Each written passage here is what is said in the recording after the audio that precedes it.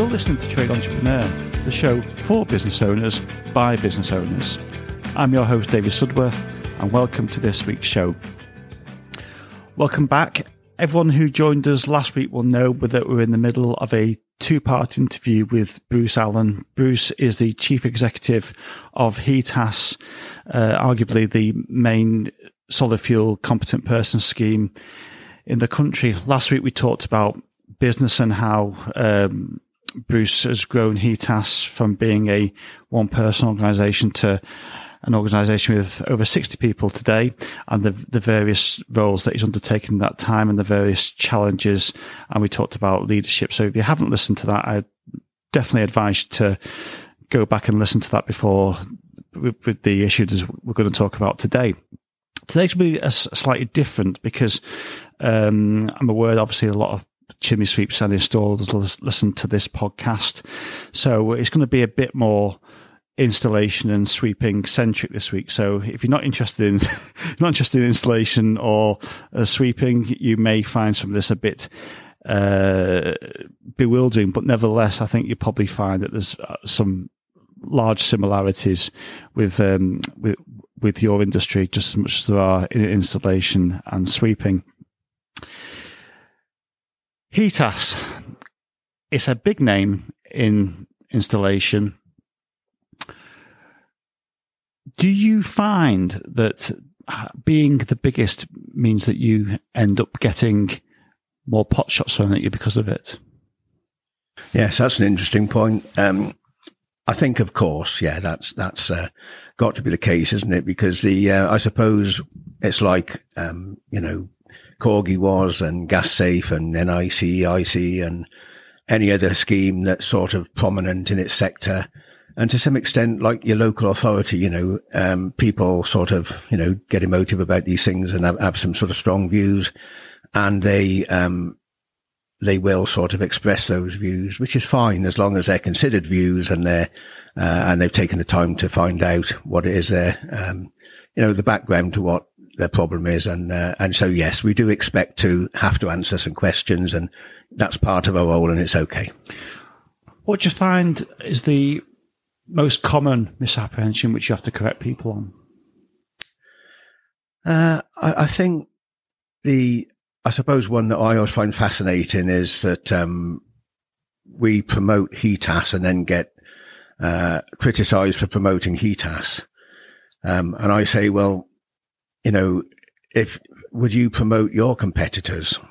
Because, HETAS isn't alone. There are, other organisations in the country that can run this sort of scheme. So, we're criticised for not saying that, there are other schemes and naming those schemes. Well, if you're in business, you don't name your competitors. It's fairly simple. So, that's one that I always find, difficult to understand as a criticism. And I think it's motivation, why do we do the things that we do? And, it's important to understand that we're not a trade association. So, there are differences in the way that, a company like ours, a company limited by guarantee without share capital, who's not paying shareholders, or we're trying to increase stakeholder value rather than increase shareholder value. There's differences between trade associations and certification bodies like ourselves. So, I think there's an element of misunderstanding, which sometimes leads to, some questions being asked that are quite easy to answer, quite often misunderstood. Well, you just touched on it there very briefly. The charges that, why do I have to pay X amount for registration? It's meant to be not for profit. Not for profit does not mean that you can't make a profit. Just explain what not for profit actually means. Okay, for us, it starts off with a legal premise, which is, if you are a commercial company, an ordinary limited company, you are bound to serve your shareholders. And the whole purpose of a commercial organisation is to increase shareholder wealth. So that's what it is. That's what commercial companies do, and there's nothing wrong with that. It's exactly what they should do. That's the legal definition, isn't it? Yeah. I mean, it's I mean, the Companies Act is huge. I mean, Chapter 44 is where we generally sort of draw our sort of guidance from, but it's huge. But really, if you go to, on a management course or something, the fundamentals are that if you're in a commercial organization, you're trying to make money. If you're in, a company limited by guarantee without share capital or one of the other types of companies, community-based companies, then really you're trying to make money. So you're not saying there's no profit, but the purpose is not to make money. The purpose is to make money to do something good. So to put back into the organization or to do something good for the sector, like, I don't know, scientific research or, whatever, there's many things that we could do. In HETAS's case, we put a huge amount of money back into the sector by being represented at technical committees and regulatory committees, and by sort of advising government departments and using our statistics to sort of help understand the sector, rather than giving in to the media, view that, you've got to ban everything. And, there's 38% of particulates is caused by solid fuel, which has been proven not to be the case. So, we put an awful lot of time, effort and money into those things. So just to clarify, not for profit means you can make a profit, but you just don't pay shareholders that profit because you don't have shareholders. That's it in a nutshell, isn't it? That's correct. Yeah. I mean, that it's in terms of governance, the organizations like ours and many others that do similar jobs, they will have non-executive boards, with maybe one director from inside the company. So you'll always get the non-executive directors and members, as they're called, being able to outvote the internal director. So in our case, there's me as a director of HETAS and Woodshaw. And then the rest of the directors who, the non-execs and so on, the chairperson, they can all outvote me because there's more of them than me. So, that keeps the organisation on the straight and narrow. So just in terms of the, obviously HETAS, its main aim, obviously as a competent person scheme, is to enable solid fuel installers to self-certify. In other words, when they install a stove, they can then sign it off under building regs. What can you do about installers that don't meet the standards but still sign off work? Because one of the big things is that HETAS don't do anything about this. They're just not interested. What's your role in that regard? Because there's certain things you can do and there's certain things you can't do. That's a really interesting question. So, competent person schemes, all of them. I mean, let's talk about HETAS because that's what I know. But we all have to comply with a set of conditions of authorisation. So the government department that looks after building regulations, the Department for Levelling Up, Communities and Housing, housing and communities, they issue us with two requirements. So one of them is a 20-odd prescriptive document that says you must meet these conditions.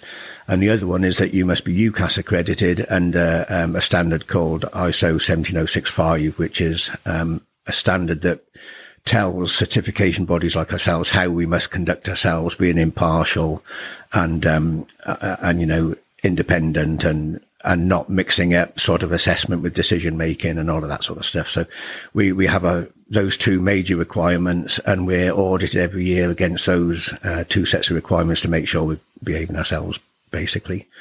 So that's that's what we have to do as competent person schemes. But if you've got an installer who isn't doing okay, what should they do? In the authorization criteria, it says that we should try to get them to do the right thing. And as a last resort, we should remove them from the register. Now, that sounds all well and good, but if somebody really is not doing a safe job, then we have to be a little bit more serious than that. And we have to report these figures to the government department about how many complaints we have against installers and about the outcome of the complaints and about how many people remove. And it is true that out of all of the schemes that we know of and their figures, HETAS is amongst the most serious, and we really do remove people, and we really do suspend people, and we really do deal with people for working unsafely. Within the set of rules that I've just described, so within the government's conditions and within the 17065 UCAS accredited sort of existence that we have to live within. So it's something you do take seriously then, because the charge is that once you take the money, you're not particularly interested. Yeah, it's an interesting perception. I mean, some of the people that we hear criticising HETAS when we look at our records are the ones that we've removed. So that's interesting, isn't it? The difficult bit for us is that if we do remove them, and we do remove a good number each year, because it would affect our reputation if we didn't, they can generally go and join someone else. So, I mean, this is the problem. I mean, no complaints about competition. I mean, the only way to sort of be the biggest scheme is to try and be the best and try and serve the customers and try and serve the registrants. But, you have to take this seriously. Otherwise, your reputation is on the line. And ultimately, if we were to be sued, we would find ourselves in trouble if we hadn't complied with our own rules for registration, with the UCAS requirements and with the conditions of authorization. So if we ended up in a court of law, we would have to demonstrate that we've met all those requirements. Or for instance, we could be sued for the loss of earnings for a large contract or something. So in essence, there's a risk in you taking action and not following the set procedure, because if you don't follow the set procedure, then the bill can land at your door. Yeah, I mean, what we have to do is to make sure that we do follow our rules for registration and we do follow those other codes of practice to make sure that we're doing it right. And UCAS come to us every year and they test this. So they'll go into our files and they'll pick out some files, and for some odd reason, they're really good at finding ones that were really difficult. That's just sod's law, isn't it?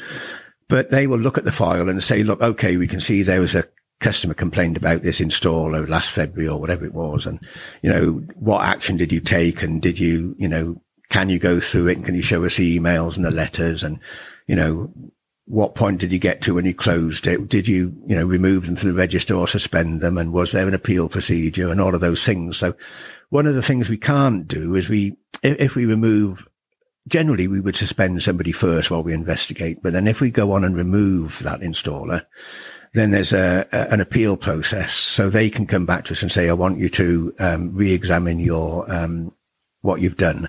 So I wouldn't be involved in that initial process of making a decision to remove somebody.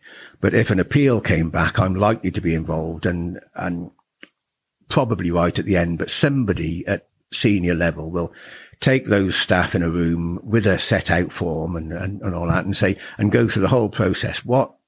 Where did this start? Why is this installer being removed?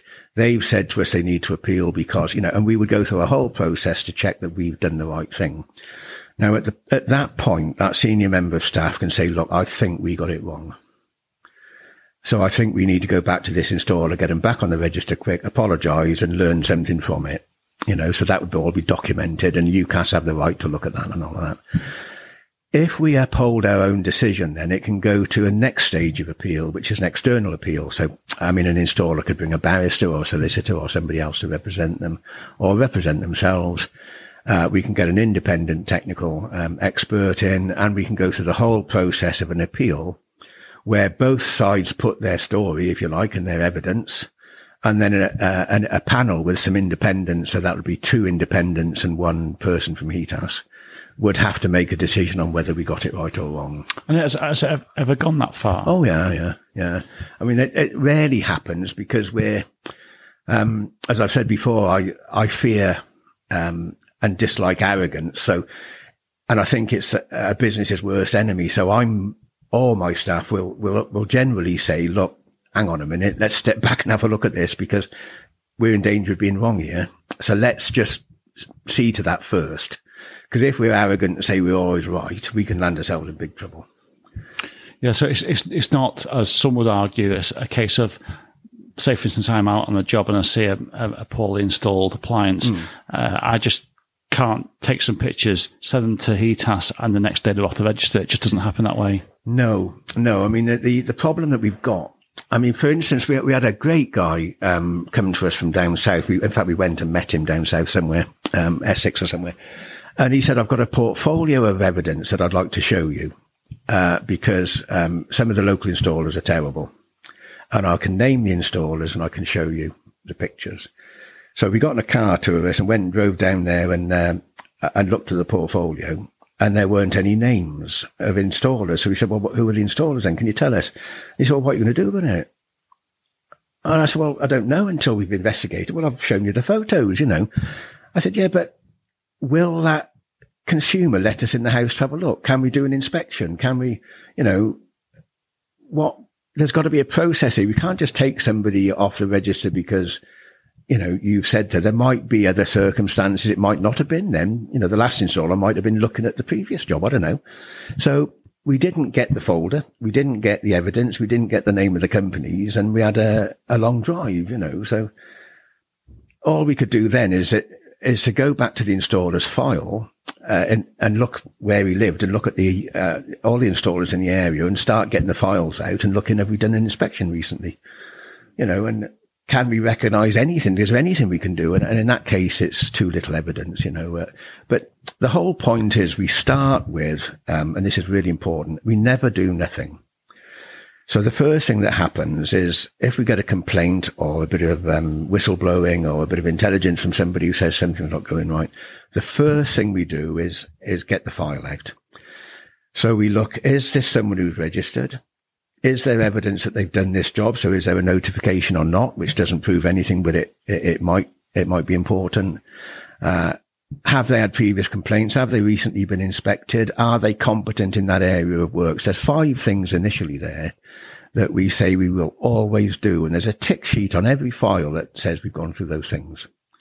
So if we get to that point and it is that person and they did do that job, well, if it's intelligence or whistleblowing, then we can call them up or we can book their inspection or whatever it is. If it's an actual complaint and somebody's willing to complain, we can start the complaint process. But we're bound by the standard and by the requirements of the common person schemes to act with natural justice. So we're not a criminal court or anything, but we're told to work on a balance of probability. So common law. And we have to do that and enact that, and we have to demonstrate and evidence that we've done it. So if we haven't got sufficient evidence, all we can do is say, well, instead of being inspected the year after next, they'll be inspected in 6 months or 2 months, or they'll be inspected 4 times in the next 2 years or whatever, So that's risk assessment. So all of the schemes run a risk assessment model like that. There's usually stories floating around about how someone, last week they were a postman and this week they're on a HETAS course and they've done their H003, they've passed it and they're now out installing. And that's ridiculous. That makes a mockery of the whole situation. You must have heard those stories as well. Yeah, I don't know where they come from because if you look at the way that certainly HETAS works is for the HETAS courses, there are prerequisites. So all of the training centres which operate, they're independent, but they operate under a contract. So they have a contract with us that says they will look at the prerequisites. So if somebody turns up at the door or on the phone or on the email and says, I want to do a course, then they'll be told 2 things. If you want that course to lead to registration, you must have the prerequisites. So you must have the experience, the existing knowledge, all of those things. If for instance, somebody were letting people through without that prerequisite, then it would be difficult for the centre to refuse them to do a course. But the evidence that comes back from the centre should say, well, they haven't got the prerequisites. So they've done the course because they want the information, like a building control officer, but they're never going to install, in which case we wouldn't give them a certificate of competence. We'd say they attended a course. But if you haven't got the prerequisites and you get onto HETAS, something's gone wrong. So somebody's told a fib about their experience, or there wasn't enough diligence in the process leading up to the training, or there wasn't enough diligence in the process leading up to registration, because our staff here have to look at all that. They've got a proper template sheet that says, have they got their prerequisites? Did they do their training? Have we got the evidence from the training centre? What courses have they done? How do we limit their registration to cover only the courses they've done? Do we need to impose conditions on the registration because, they they want to do something, but they can't because they haven't got the competence or whatever. So there's a whole system in place for probably all competent person schemes in the heating sector that is supposed to look at all these prerequisites. And if they haven't, there's something gone wrong. I mean, I have to say from my own experience, I think the standard of installation generally has gone up. Good. In the last, I'm not just saying that because we're sat across the desk from each other. I think, generally speaking, I'm from my perspective in the northwest of England, I'm seeing fewer DIY installs. I'm seeing fewer builder installs, i.e., done by someone who's not a member of a CPS scheme. And in terms of the ones that are registered by a HETAS or another CPS scheme, the standard is generally better. But I think, up until quite recently, the standard installation practice was to just shove a stove in an opening, stick a register plate on, that was it. And now most installers generally use liners and stuff, which pretty much makes it a better install instantaneously. There is a perception that when someone rings up HETAS to complain from a consumer side, that you automatically take their side over the installer or the sweep. How do you deal with consumer niggles, for want of a better word? Okay. That's a really good question. So this has evolved over time, I think, and we have to publish our complaints policy. So that's a requirement of the government department, and our complaints policy has to tick a certain number of boxes as far as they're concerned. And UCAS come along and they look at our complaints policy and are we operating it properly? So the difference between a trade association and a certification body is that the trade association is there for its members, its registrants, whatever it is. A certification body is there as an independent, impartial organisation. So whilst it's a bit like, paying for your car tax in a way, isn't it? It gives you the license to operate, but nobody gives you anything for it.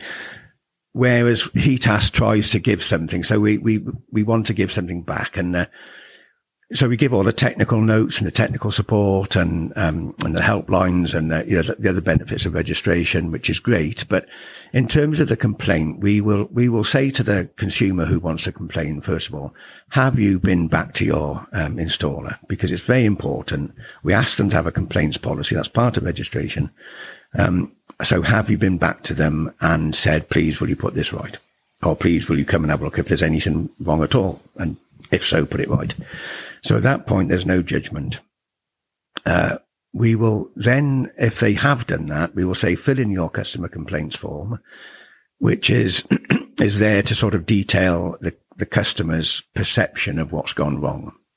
So at that point, because we have to be impartial, we're not making a judgment. We're saying, look, send us a form with all the details on it. So when we get the form, a team assesses it. And if the complaints team can't deal with it, because there's technical issues, it goes over to the technical team, and there's some discussion about whether this is a compliant job or not. Some consumers think they're experts in solid fuel, which is they're unlikely to know more than the installer, because the point is the installer has demonstrated in the past that they are competent. Now, when we get to this point, we have to ask, have they acted competently? We know they're competent because they've demonstrated it. But have they made a choice to be incompetent or to act incompetently? Now, that's a distinction that not many people get to. So here we are. They're competent because they're on the register. We've gone through all of that, the prerequisites. They've done their training. They've done their pre-registration assessment. They've done all that. We know they're competent. Have they chosen to do something badly? That's a very difficult judgment to make, really, isn't it? So now we have to be in a position of saying, right, we need to listen to the consumer's complaint, read their form, contact the installer and say, what do you think? Because, you're supposed to have a complaints policy. You're supposed to deal with all this. How have we got to this point? a lot of the time it's a fallout. Money, I don't know, marks on the carpet, burnt the wall, whatever it is, I don't know. But where it is a safety matter, so that's something to do with not complying with the building regulations, could be heat damage or carbon monoxide, fumes, smoke. We're straight on those to inspect them. So there's a debate about whether we need to inspect the others, because at the moment we don't know whether the installer's done anything wrong or not. So we're not on anybody's side. We're just saying, let's investigate this and get the best we can out of it. The ones where there's definitely evidence of non-compliance, we are definitely on side of the consumer from that point, because somebody's done something badly wrong, haven't they? So we're saying I say we're definitely on the side of the consumer. We're on the side of the consumer because we want to investigate it. So an inspector will go out there, and hopefully the installer will go with them, especially if the consumer will allow it. If not, we'll have to go without them. And then we're looking for, is there evidence of non-compliance, and was it, if you like, deliberate? If it's not deliberate, we want to do everything we can to help the installer and to help the consumer.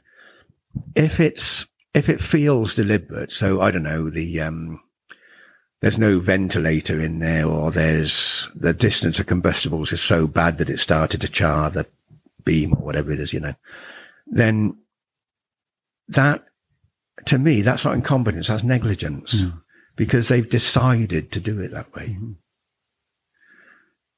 So you can only really act on the building reg side of it in terms of if someone's like left a mark on the carpet or whatever. We can't do that. No. That's not really your remit. No, we're not. We haven't got any authorization to deal with that sort of stuff. We'll do our best.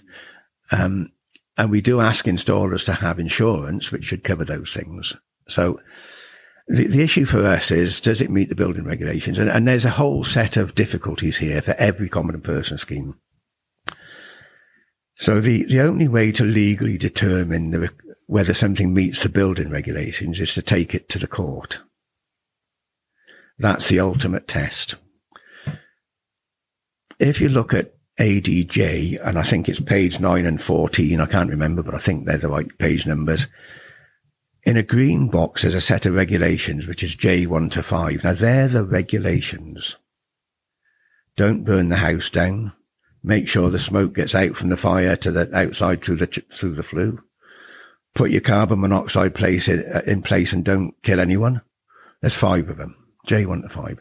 So they're the regulations, all right? So we're looking to see if people have met the regulation. So, okay, how do we do that? So we have to pay tens of thousands of pounds for business insurance every year because we're a certification body. Every certification body has to do that because we're taking a risk. So we would say in our rules for registration, which is not the law, but it's the rules for registration, as a registrant of HETAS, you will meet the building regulations by applying the standards. So now we have a vehicle to say that if somebody didn't apply the standards, they may not have complied with the regulation. So then the question to the installer is, you didn't use the standards to be compliant, so how can you now tell us this is compliant? If there's a good story, that's fine. If there's not a good story, then it probably means they rushed the job, didn't have enough money in it, couldn't be bothered, acted incompetently when they've already proven to be competent.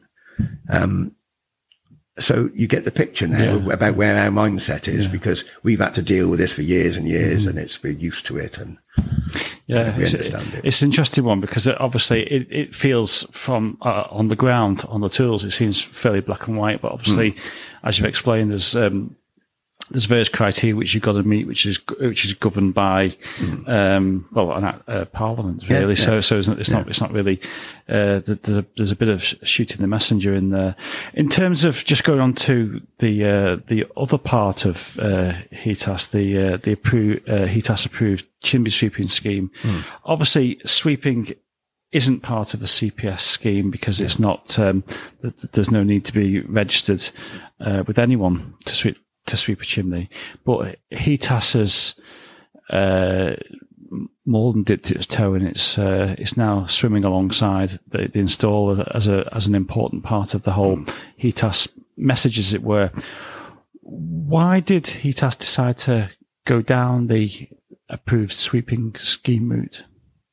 Way before my time. I mean, when I arrived at HETAS, the scheme was already in place, so and well established, and the principles of it were well established. So it seemed to me that at the time, I think it was 3 associations. So it would have been the Guild, APIX, and National Association had some sort of deal with HETAS that said, well, HETAS can approve a chimney sweep as long as it's a member of one of those 3 associations. So to get the extra badge and to be able to use the marketing of the badge and all of that, then somebody had made some agreement at some point, way before my time, to say that yes, if you're one of those 3 associations, not any other association, your members can be a registrant of a HETAS scheme. If there's any complaints from the customers, just refer it back to the association, So really, we were offering an extra badge, and we were saying, look, in support of these 3 associations, we think it's a fantastic idea that chimney sweeps are trained and competent and have an association behind them, complaints process and all that. And we will support that by having a search function. So we had very little to do with it. It was all, I think that a sweep could register for 40 quid just to cover the paperwork or something. And that obviously was before 2006 when you joined. Yeah, and it had been in place for some time. Would you have done it that way? No. I don't think I would. I mean, it was good in as much as it supported the associations, and associations are important, but what it also did was it excluded lots of people.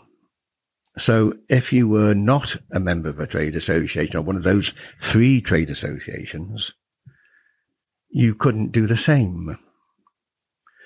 Now, for a certification body trying to comply with the requirements of ISO 17065 or any other European or British standard for the code of conduct for certification bodies under UCAS, you have to be impartial and independent. Now, there's nothing impartial and independent about running that sort of scheme. So how come it took 14, 15, 16 years to change it? It was, I suppose I lived with it because I don't suppose I really understood it for the first few years. And the more I asked questions about it, the more I thought, well, I don't know, it's good in a way, but it's strange. But I wanted to be more involved with the chimney sweeps from a safety point of view. And we were seeing all this stuff coming through about wood burning and clean air and all these things in the very early days, back then. And I suppose I started inviting the guys here, not here, it was in the previous building. And we started having meetings and saying, well, what should we do? We're dedicated to you guys. We only do this for you guys, but how can we make sure things are safe and proper? And, and what's our part in it? Because at the moment, these guys are just paying 40 quid. We're doing nothing, and although we're dedicated to safety, we're not actually doing anything, and I think we're limiting part of the marketplace. Why can't other people join? Well, that didn't go down very well at all, but, with the associations. Yeah. I mean, I'd started asking the question and I'd let the cat out the bag, really. And I suppose there was some negative reactions to the fact that we might do things differently. So instead of protecting the 3 associations, we might do something that, meant that other people could take part in this little club, But as a certification body and as an industry organization, we really didn't have a lot of choice, but not wanting to upset those associations, we started trying to work with them. And so the questions that I was asking were things like, okay, for me as a leader of an organization, of a safety organization, for me, everything from the choice of fuel right through to the choice of appliance, the training of the installer, the type of, approving of the appliance, the training system, servicing, sweeping, every operation, everything is important to safety. So let's have a look. Have we got an end-to-end service for the consumer to be safe? And the answer was no. So the sort of things I was starting to say was, as an association, what do you cover? And at the time, and I don't know if it's any different now, but at the time, the guys turned up with their terms and conditions from the different trade associations, and it said a chimney sweep starts at the top of the appliance, sweeping through the flue, and ends at the top of the flue. So for me, there's installer, there's chimney sweep going back as far as the appliance, no servicing regime. So that's not safe. So what I was told was that a number of chimney sweeps do servicing as well. I said, yeah, but your terms and conditions say they can't. There it is in black and white in front of me. It might not be so much that they can't, it's that they either don't, or obviously when you're taking an appliance apart, that some appliances, you're servicing at the same time because you're vacuuming out all the ash and stuff. But the association paperwork said no. It said starts at the top of the appliance, bottom of the flue, and ends at the top of the flue. And did you ask them to change that? Of course. I mean, that's what the meetings were about. If that's what you do, there's a gap. And the reason for meeting, with the trade association was to say openly and honestly, I perceive a gap. In the end-to-end safety process in the UK, it doesn't seem to be working. Now, obviously, I didn't want to upset the trade associations because they covered most of the sweeps and we'd had a long-standing relationship with them and all that. But in the next thing we tried to do is we formed what we call a chimney safety group. So that was a HETAS initiative. But what it said was we will meet with the trade associations as an equal group of equal people, and we will rotate the chairmanship between each member organisation. So nobody's in charge. We're just a group of people who are looking after the safety of chimneys. That didn't last very long. It appeared to me that it was felt that we were encroaching on the work of others, bearing in mind we already ran a register of sweeps, but in support of the trade association. So we were making a serious point about your terms and conditions don't meet. Don't require the appliance to be looked after. We don't run a servicing scheme yet. So there's a gap. So where do the competent people, how does the public look into finding a competent service agent for a stove or a boiler? Isn't that where the H009 scheme came into place? Sort of. A bit later, but sort of. I mean, these were early discussions. So at this point, the associations were seeing a change in the way HETAS was acting and talking. There was no change at that time with the sort of registration we would take on. We were still only with, the associations. But then there was a breakaway association, which would have been Sweep Safe at the time. And they wanted to be part of that arrangement. And after a long application process and some to-in and fro-in between, what we would expect to see and what we wouldn't, they were also part of that process, which wound up the rest of the sector no end. But as an impartial organisation, trying to follow the rules of certification, impartial, not our business to say who can and can't join these things if they meet the requirements, if they're safe and they do the job well. It's not our job to say that you can't do it. They went through an application process. Eventually they showed that they could meet the same requirements as the others. Level playing field. And I think at that point, that's where there were some difficulties in the sector. We were sort of frowned upon for sort of being more inclusive, I think. There was a big what's the best word to describe it? A bit of a gap emerging, whereas SweepSafe were certainly going down the HETAS route. That they were seen as being very pro HETAS. That was certainly what was coming across. Yeah. So maybe that helped drive a wedge between HETAS and the associations. But in terms of the Chimney Safety Group, I mean, you've said yourself that you didn't particularly like the way the scheme was set up in terms of the approved sweep scheme. Was the intention all along not to basically break that link because, as you said yourself, you don't feel that it was equitable? I think we spent years, literally years, meeting with the other associations, trying to move to a position where it was more open, more inclusive, and less protectionist. And eventually we discussed it at our board meetings and our members' meetings, and, I suppose the opinion was that things weren't going to change. So we would have to do our own thing, and it was almost like it felt like the trade associations put us in a position where we had to do the very thing they didn't want us to do. That's what it felt to us. I mean, we would have gone a different way if we would have been able to with the relationships that we had. But as it happened, we got to the point where they didn't want to come to those meetings anymore. They just wanted to do their own thing. So we were left with a scheme that we believed should be modernized and more about servicing and sweeping and safety generally, and about educating the customer in responsible burning and,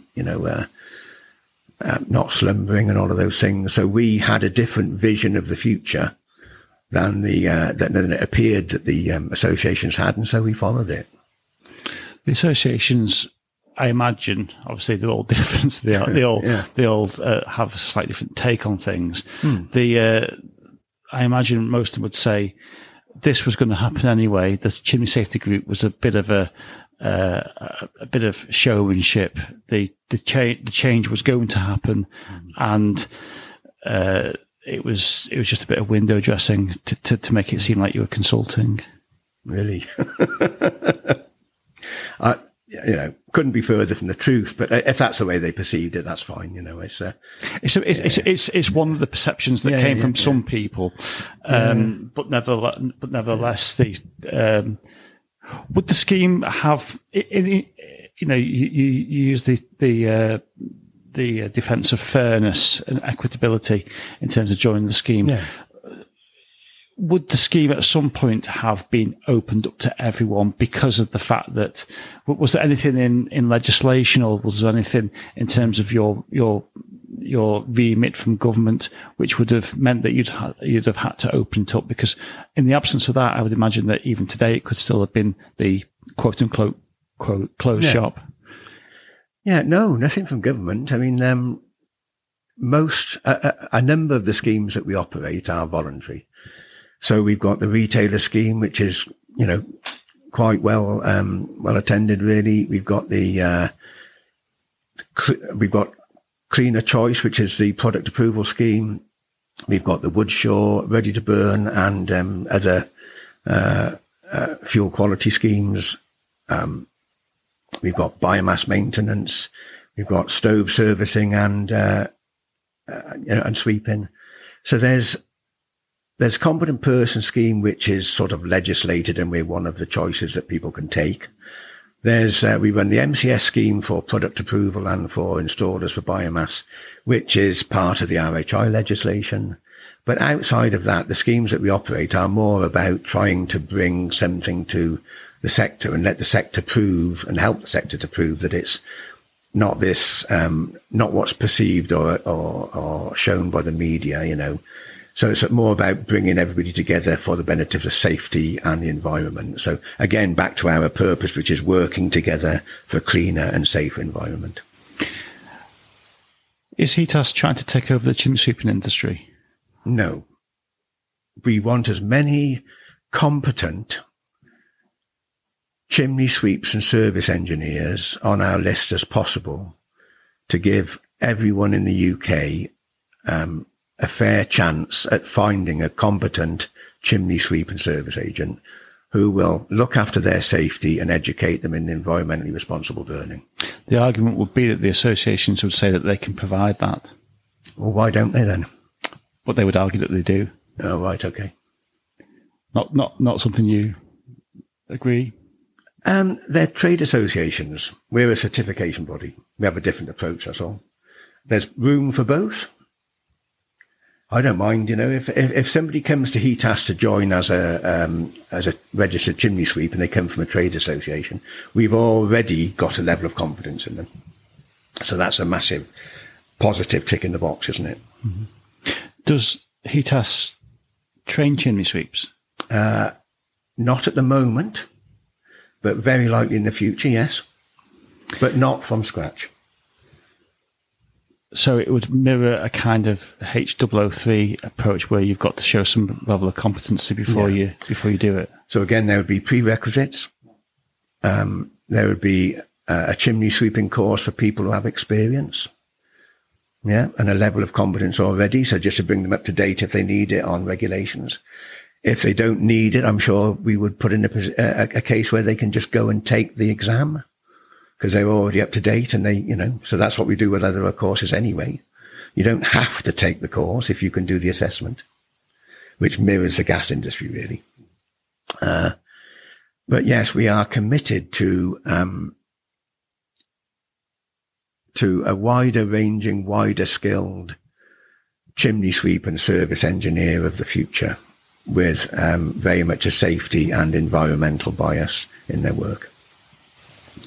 Well, does this sound a death knell for the associations then? I wouldn't have thought so. I mean, I suppose for me, we're moving with the times. If the associations move with the times as well, they'll do equally as well. But you're going into direct competition with them? No, we're not a trade association. We're a certification body. But that's a very slight nuance. I don't think it is. I think. Well, at the end of the day, you've still got the badge on the van. Yeah. So to the consumer, it's the same thing. Yes, it could be seen as the same thing. Probably is.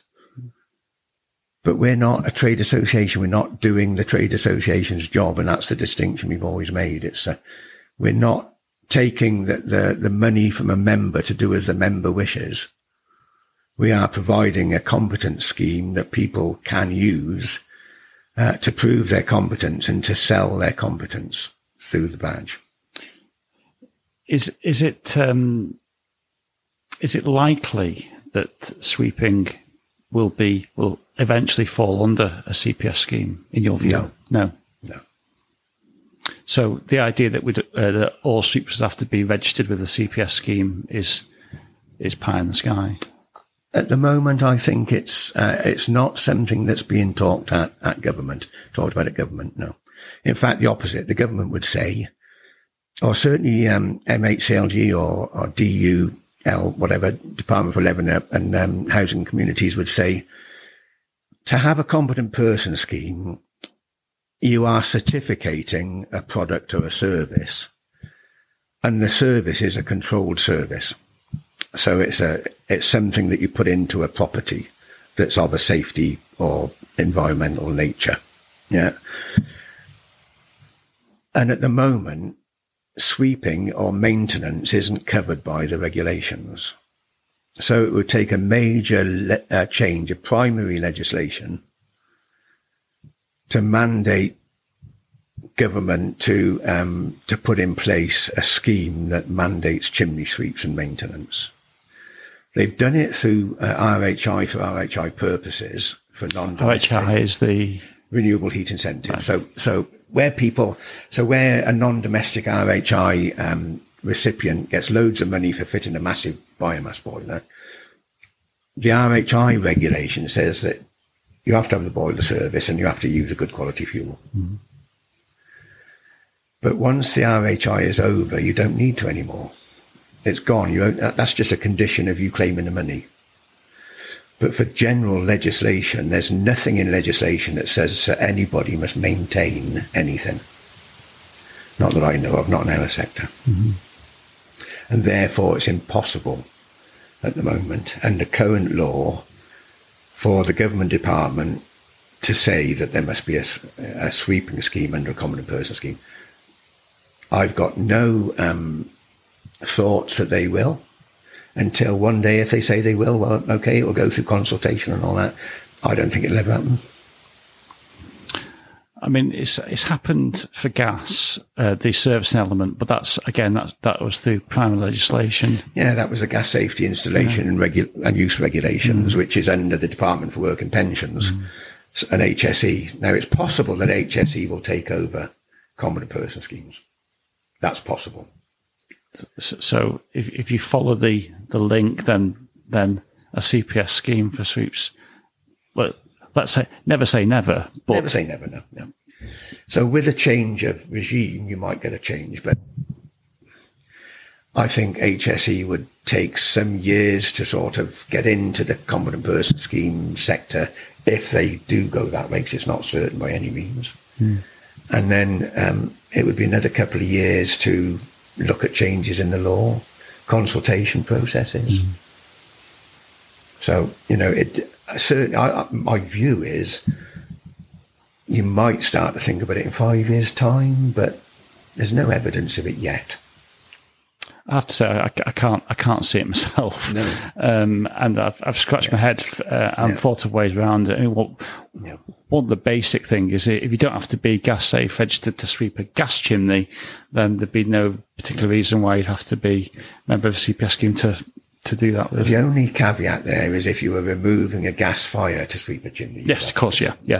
But that's obviously moving the appliance, which is. And we haven't got that in the solid fuel sector, so yeah.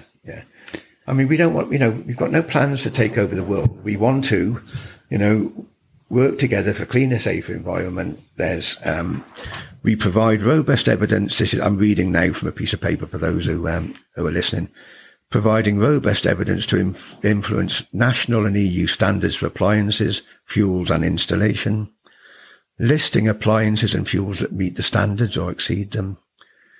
Registering properly trained, competent installers, service engineers, chimney sweeps retailers who meet the appropriate standards. We approve training centres for all who work in the sector, provide up-to-date advice to businesses, consumers and regulators, researching options for improved service with the sector and engaging with national and local government to help minimise any adverse impact of the sector as a whole on wider society. That's what we're after doing. That's on our website. If those statements are not adhered to, would the government, quote unquote, press the nuclear button and ban stoves?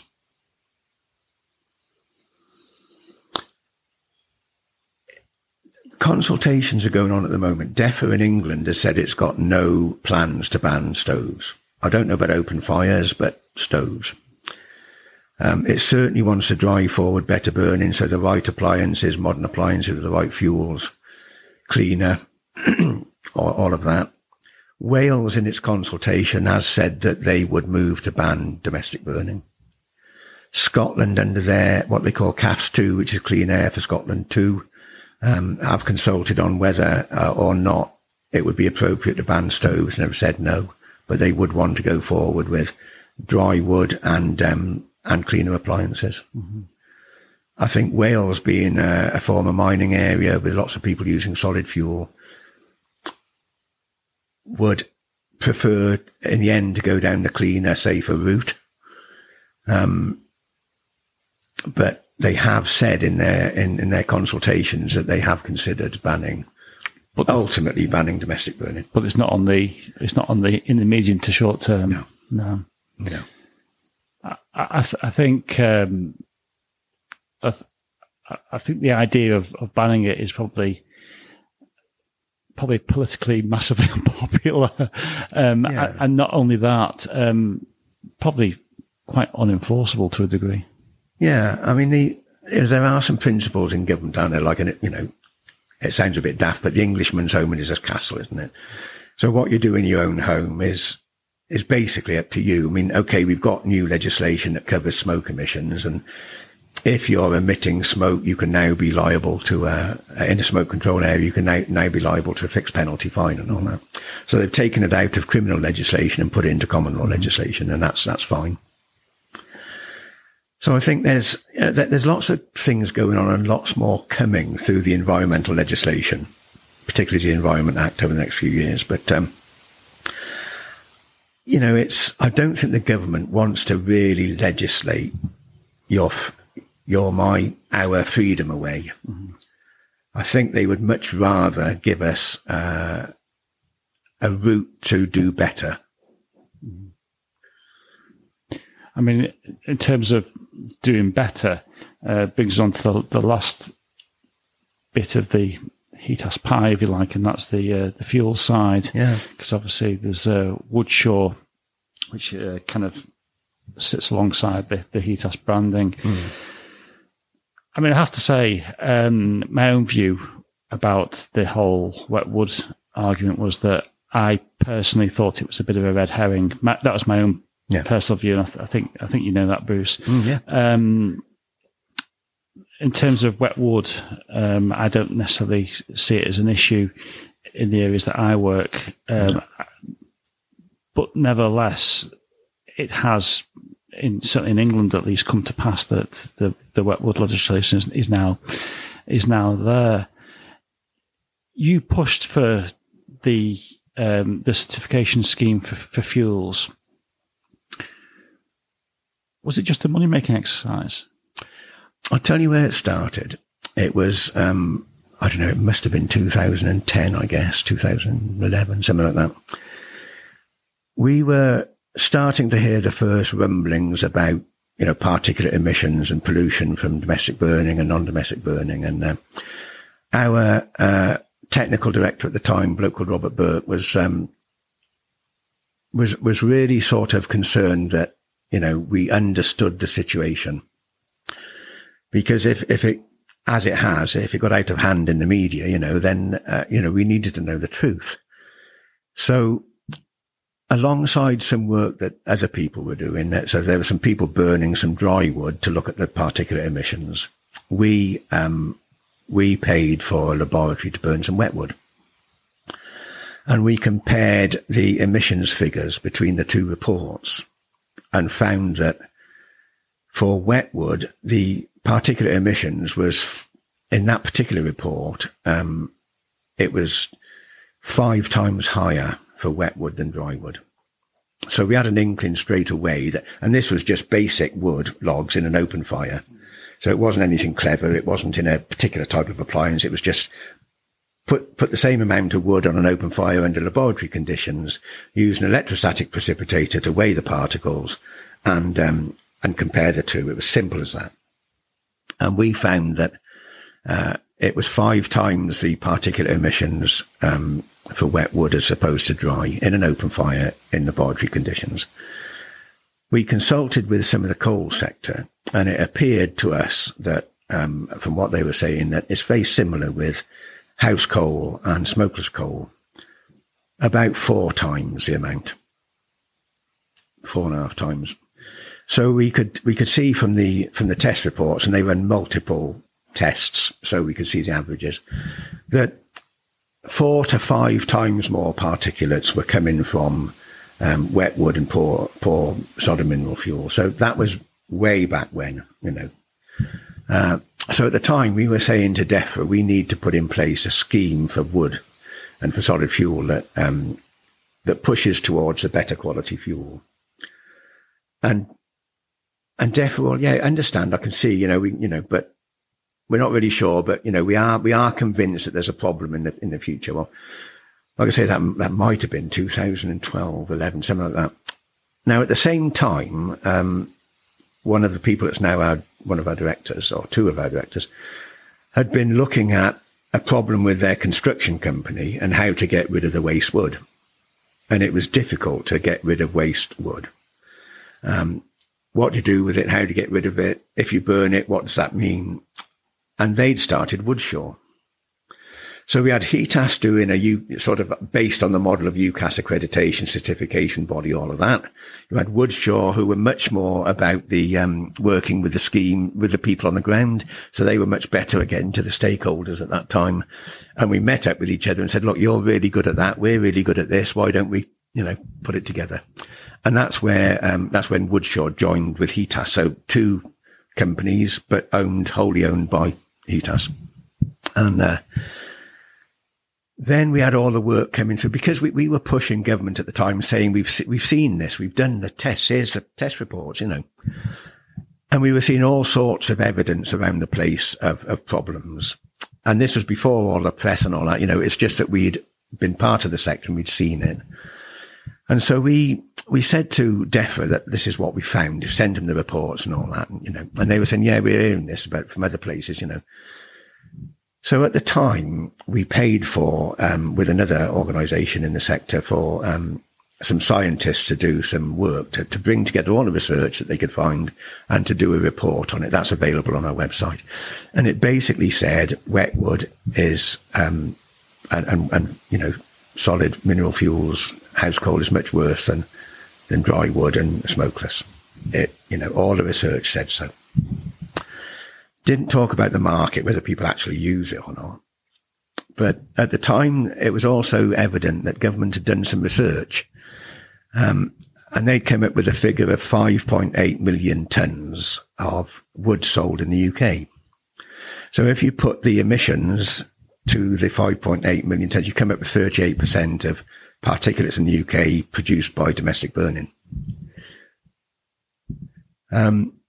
Which clearly we couldn't see as being right. We could understand how they got it. They'd done a survey and all of this but from our research, we couldn't see that this was right, and that was fair enough. So we kept pushing this at DEFRA, and DEFRA eventually said, well, look, let's have a meeting. So at the time, the minister was Therese Coffey, who was going home from London, back to her farm wherever she lives. And on the way, she'd stop at the garage and see all this wet wood in the garages, and some of it was dripping wet. And she was sort of starting to say, well, we're seeing all this wet wood everywhere, if it's true that it's, And so anyway, they got industry together, in a room in London and said, well, what do you do?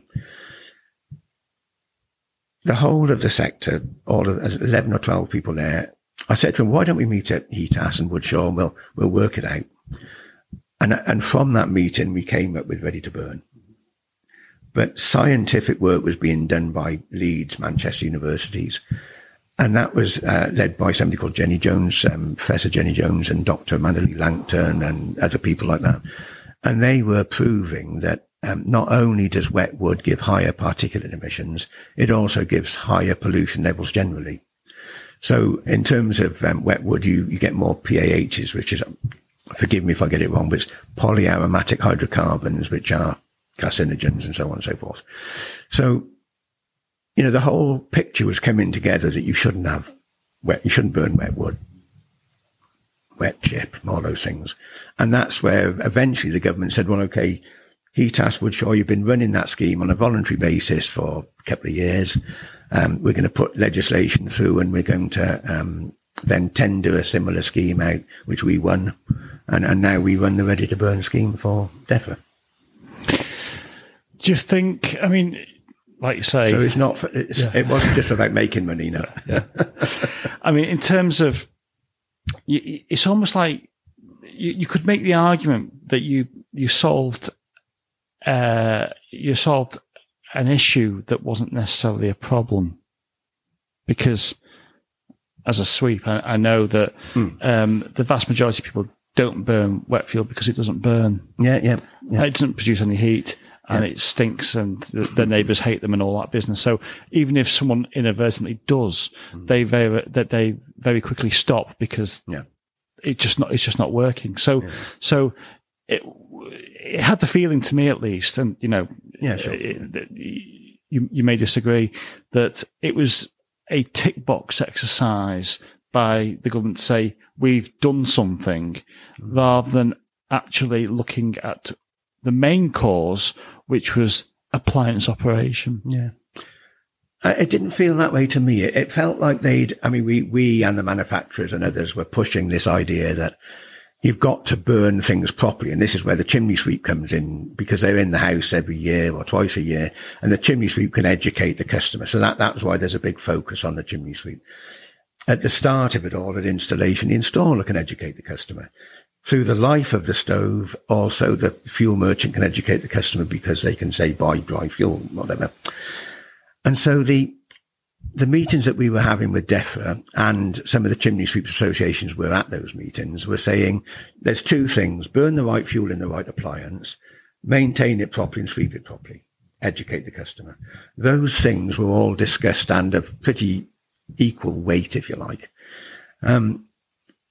Because the maintenance side of it is outside of all of the government department sort of policy areas, it hasn't been taken forward. It may be taken forward in some way, I think, but I don't think it'll be by saying the chimney sweep has to join the competent person scheme. I'm not sure that's the right way at all. It might say that properties should have an annual check where the appliance is checked for proper operation and advice is given to the consumer. It might say that, but not to join a competent person scheme. Now, people like the trade associations, HETAS, others might say, well, I'll run one of those schemes. But I don't think it will be a monopoly. I don't see why it would be. What role do you see for, I mean, obviously you're very clear what HETAS's role is in the future. Obviously the installation, continuing the sweeping and education. Yeah. And obviously the fuel side as well. We've not talked about appliance testing, but you also cover that. You also cover that as well. What roles do the associations play? Well, not being one, I don't really know. I mean, we're driven by, a board of members and directors and myself and the senior management team and, all the conversations we have with sweeps and installers and consumers and all those things and our relationships with government. It's, there is a distinction between a certification body, and if you like, Gas Safe is a certification body, and it's a monopoly, but it still tries to look after its installers. Is there in your eyes at least, is there a battle for the ear of government between HETAS and the sweeping associations under the umbrella of the Federation of British Chimney Sweeps? I think because we've been at it a long time and had long-lasting relationships with government, I think the Federation and the associations are working hard to get the government's ear, but we're not stopping them in any way. In fact, it's, you might argue it the other way around. But we're certainly, I mean, we sit on, the consultation groups and the implementation groups with governments, Wales, Scotland, England, and so do the sweeps. And we would see that as right. We wouldn't try to stop them in any way. I mean, it's a very legitimate role for them.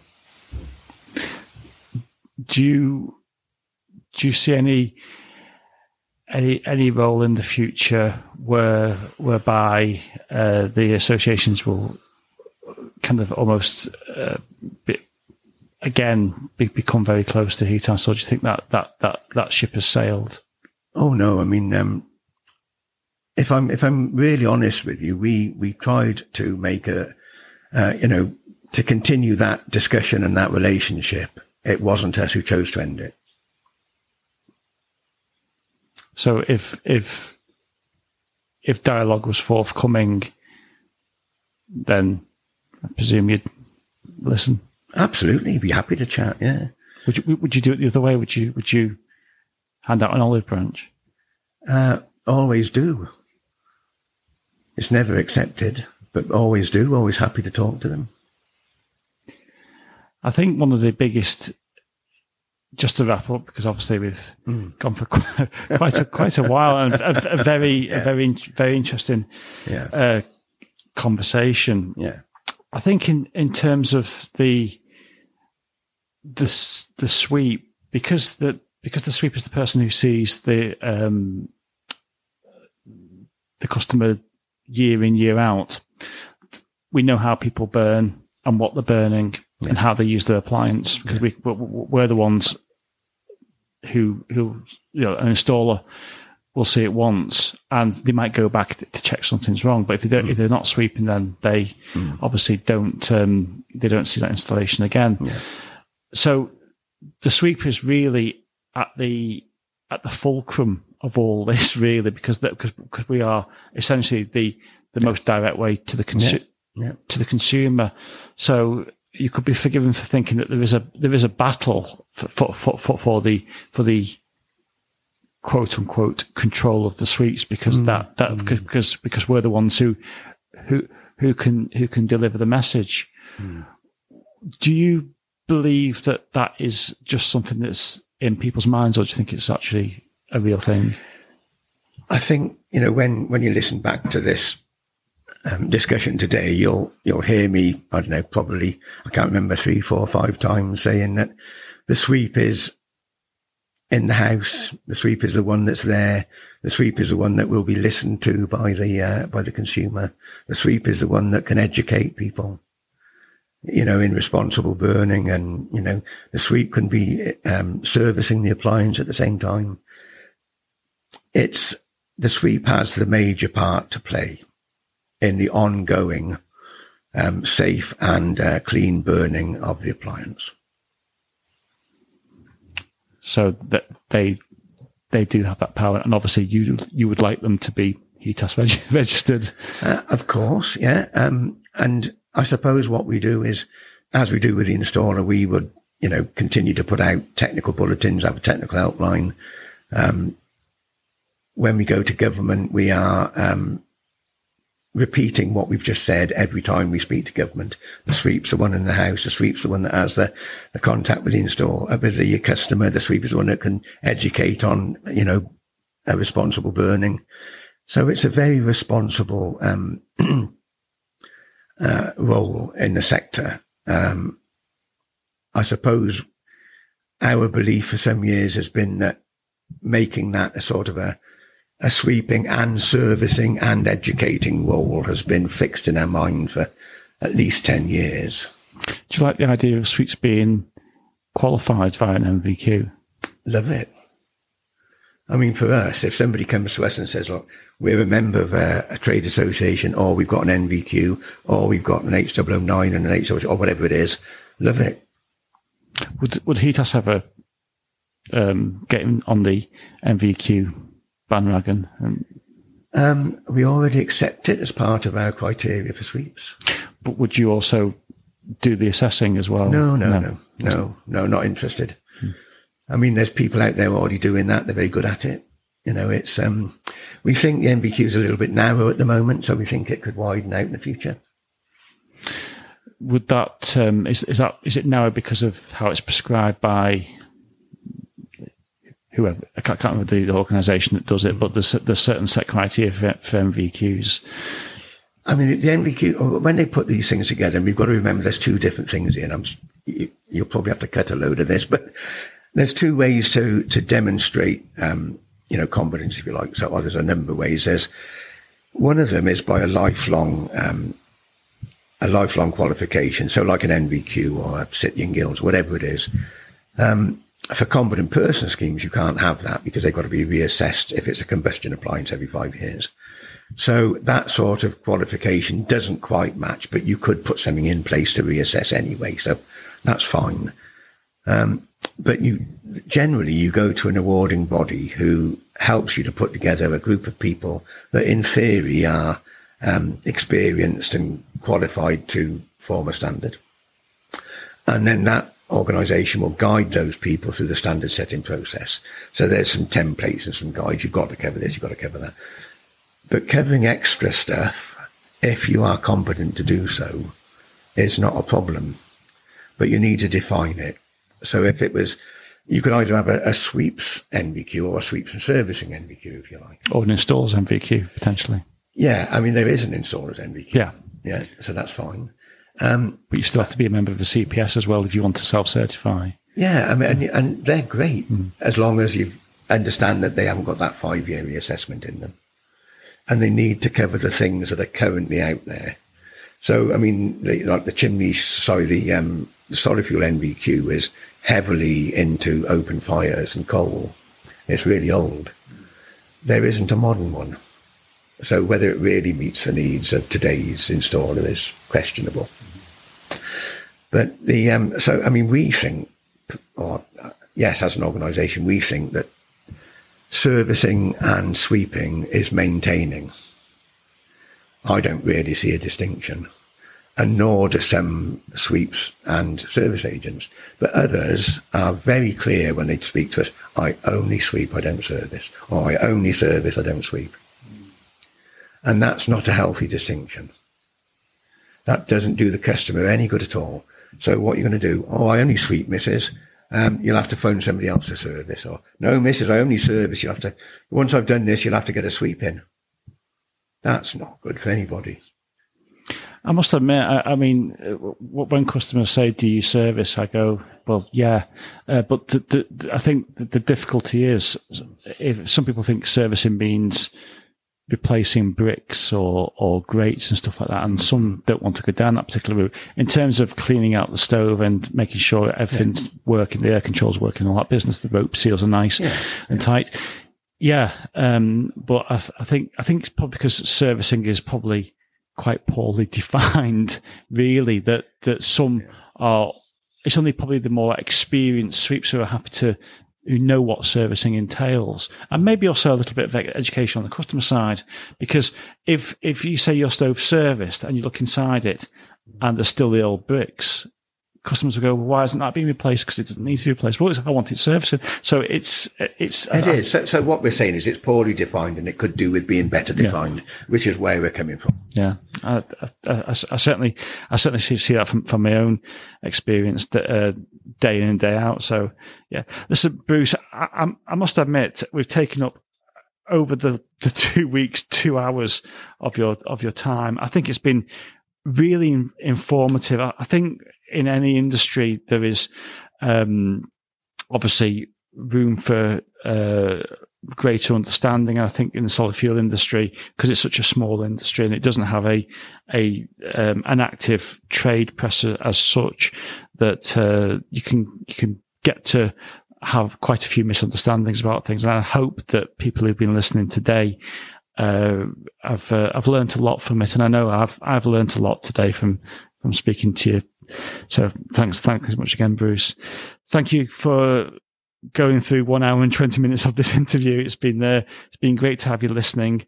Like I always say, if you want to drop an email to us, it's david@trade-entrepreneur.co.uk.